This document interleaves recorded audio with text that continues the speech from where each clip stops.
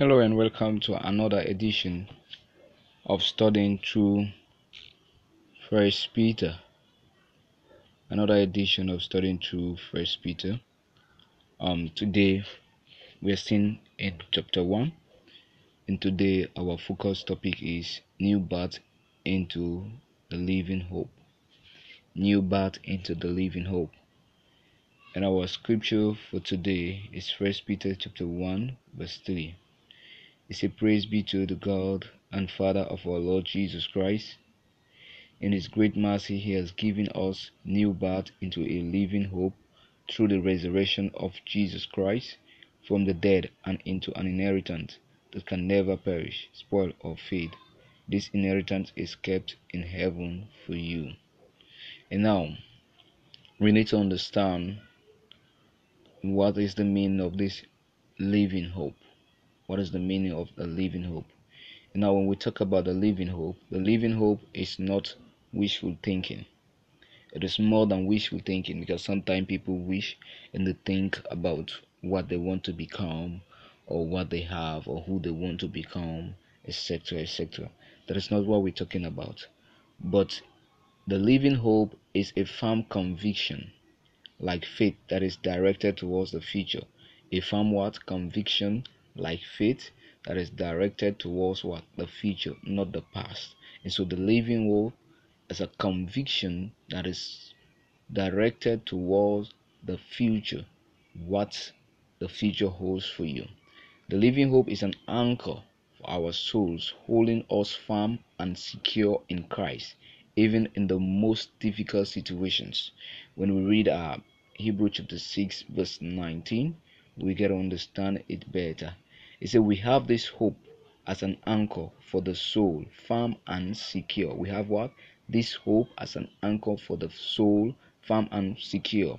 And so as an anchor holding the ship safely in position, so our hope in Christ as an anchor hold the ship firmly in a position or safely in a position, so our hope in Christ. So our hope, the hope is what holds us firm in Christ. The hope of the future, the hope of glory, or the promises, the hope we have and the promises that He promised us concerning the future.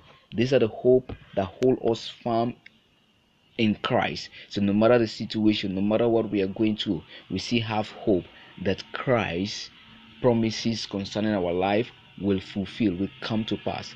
Therefore, we are not to put our hope or trust on worldly materials, because they perish, but in Christ, who richly provide everything we need, according to 1 Timothy 16 verse 17. It says, "Command those who are rich in this present world not to be arrogant, not to put their hope in wealth, which is so uncertain, but to put their hope in God, who richly provide us with everything for our enjoyment," because He is the owner of everything. He got everything in His hand, and He got the power to give us everything we need. So we as children of God, our hope must be in Christ, not in our mother, not in our father, not in your uncle, not even your pastor, because your pastor do not have nothing. That is the reason why we need to strive hard to please God, because He is the only one that have the power to provide everything that we need, and without Him there is nothing that will be possible. But once we have God, once we believe in Him, once we hope in Him, everything becomes possible for us. And so the other question that we answer here today is this: how do we receive this hope? The Word of God helps us to understand that through the resurrection of Jesus Christ on the cross of through the resurrection of Jesus Christ, His resurrection brought us a living what? A living hope, believing that He is faithful, and we all shall resurrect just as He was. We all shall resurrect just as He was. And so when Jesus Christ promised you and I about His death, His burial, about His death, that He will die and the third day He will rise again from the grave, it happened. We saw Him living. So every other like when you talk about the other mediators, etc., etc. And those who they believe in, the Muslim God, they believe, and we know about Buddha. Buddha is dead; he's no longer living. Muhammad is dead; he's no longer living, etc., etc. But all these people, just priests, all these guys are dead; they are no longer living. So many people promise that I will die and I will come up again, but it never happened. But Jesus Christ is no longer in the grave. He rose from the grave, and he is living. He is living. He promised you and I that he is going to prepare a place for you and I in heaven. He said, in my Father's house there are many mansions. If it will have not been so, I will have not told you. And so I am going to prepare a place for you. So you and I have the hope. We have the confidence that the place that Jesus Christ is preparing for us, we shall be there one day. When we read 1 Corinthians 15 verse 20, it says, but Christ has indeed been risen from the dead, the first fruit of those who have fallen asleep. The first fruit of those who have fallen asleep. For since death came through a man, the resurrection of the dead comes also through a man, and we shall receive the promise of the kingdom inheritance. Why? Because Jesus Christ resurrects, so we shall receive the promise. So all the promises that God promised you and I, we shall receive. Why? Because when he promised you and I about his resurrection, it happened. So Jesus Christ is not a liar. He is not a man that can fail. And so we have a God who is faithful, and we have a hope, a living hope, not a dead hope, because a dead hope is a hope that fails, but this hope can never fail. He's a solid rock. That is the reason why the songwriter say, on Christ the solid rock I stand. So Jesus is the solid rock that we stand on. And then we will also answer another question here. We say, what are the kingdom inheritance? When we talk about the kingdom inheritance, are the substance of our hope, and so the substance of our hope, the evidence of our hope, so the things that God promised you and I that we shall receive, these are the kingdom inheritance, the things that are passed on to us, like when we talk about the divine nature of Christ, and so because you and I have Christ in us, we have the fullness, we have received the fullness of Christ, and so the word of God says, and it says, as we walk in the light, as he is in the light, we have fellowship with one another. The word fellowship means common sharing. So you and I share in his suffering, we share in his power, we share in his authority, we share in his blessing. And so what's all the things that Jesus Christ got, you and I have the power now to enjoy all those privileges, because we are no longer in the world, but we belongs to Jesus Christ.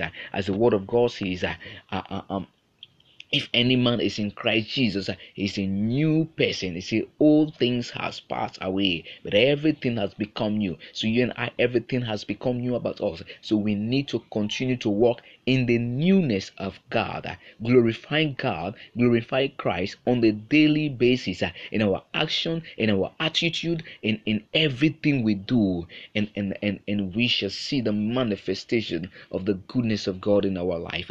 And so when we are talking about our inheritance, the kingdom of God is the greatest inheritance we should desire. Once we receive the kingdom of God, we shall receive every other inheritance from our king. Once you receive the kingdom of God, and so when you receive the kingdom, you have the king in you. When you receive the kingdom, you receive the keys of the kingdom of heaven, the authorities. You receive it. You receive your healing. The word of God says, behold, I wish above all things that you shall prosper in health, even as your soul prospereth. And so when we're talking about prosperity, it's not only about material things, because God desire more about the soul, because when our soul prosper, every aspect of our life shall prosper. Because when that is the reason why I said, I wish above all things that you shall prosper, even in health, even as your soul prospereth. So prosperity should start with your soul, because when your soul become prosperous, your health will become prosperous. When your soul become prosperous, your earning will become prosperous. Your income, every aspect of your life will become prosperous. That is the reason why I say we should seek the kingdom of God first and every other things, because when you have received the kingdom of God, your soul will become prosperous. And once your soul is prosper, every aspect of your life will bring glory, we bear much fruit. That is the reason why he said, you have not chosen me, but I have chosen you, that you should go forth and bear much fruit. But there is no fruitfulness without prosperity in your soul. There's no fruitfulness without prosperity in the soul. So I want to encourage every one of you, according to Matthew chapter 6, verse 3. It said, but seek first his kingdom and his righteousness. His what? His kingdom and his righteousness. The kingdom is his rulership. Because Christ wants to rule over you and I, our life. He wants to be the head. He wants to be part and parcel of us. He said, and his righteousness. He said, and all these things will be given to you as well. So whatsoever you desire will be given to you, because you have received the kingdom of God in your life. So for our conclusion today, as we hope for the future glory of our King, we should continue with the confidence that our inheritance are kept in heaven by the power of Christ. By the power of Christ. So everything that belongs to us is being protected by the glory of God. It's kept.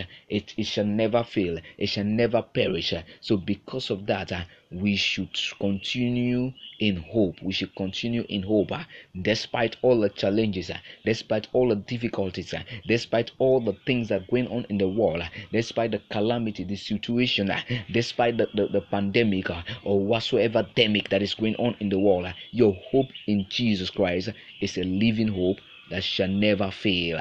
Let's read 1 Peter 1:5. It says, who through faith are shelled by the powers by the power by God's power unto the coming of the salvation that is ready to be revealed in the last time. So our hope, our inheritance, everything about us is kept. So all we need to do is to continue hope, and then we shall see the hand of God upon our life. Thank you very much for listening to this episode. I want to encourage you to get prepared for our next episode coming tomorrow. God bless you. Stay blessed, and may God glory take over your life. We thank you, Jesus. We bless you, God. In Jesus' name, amen.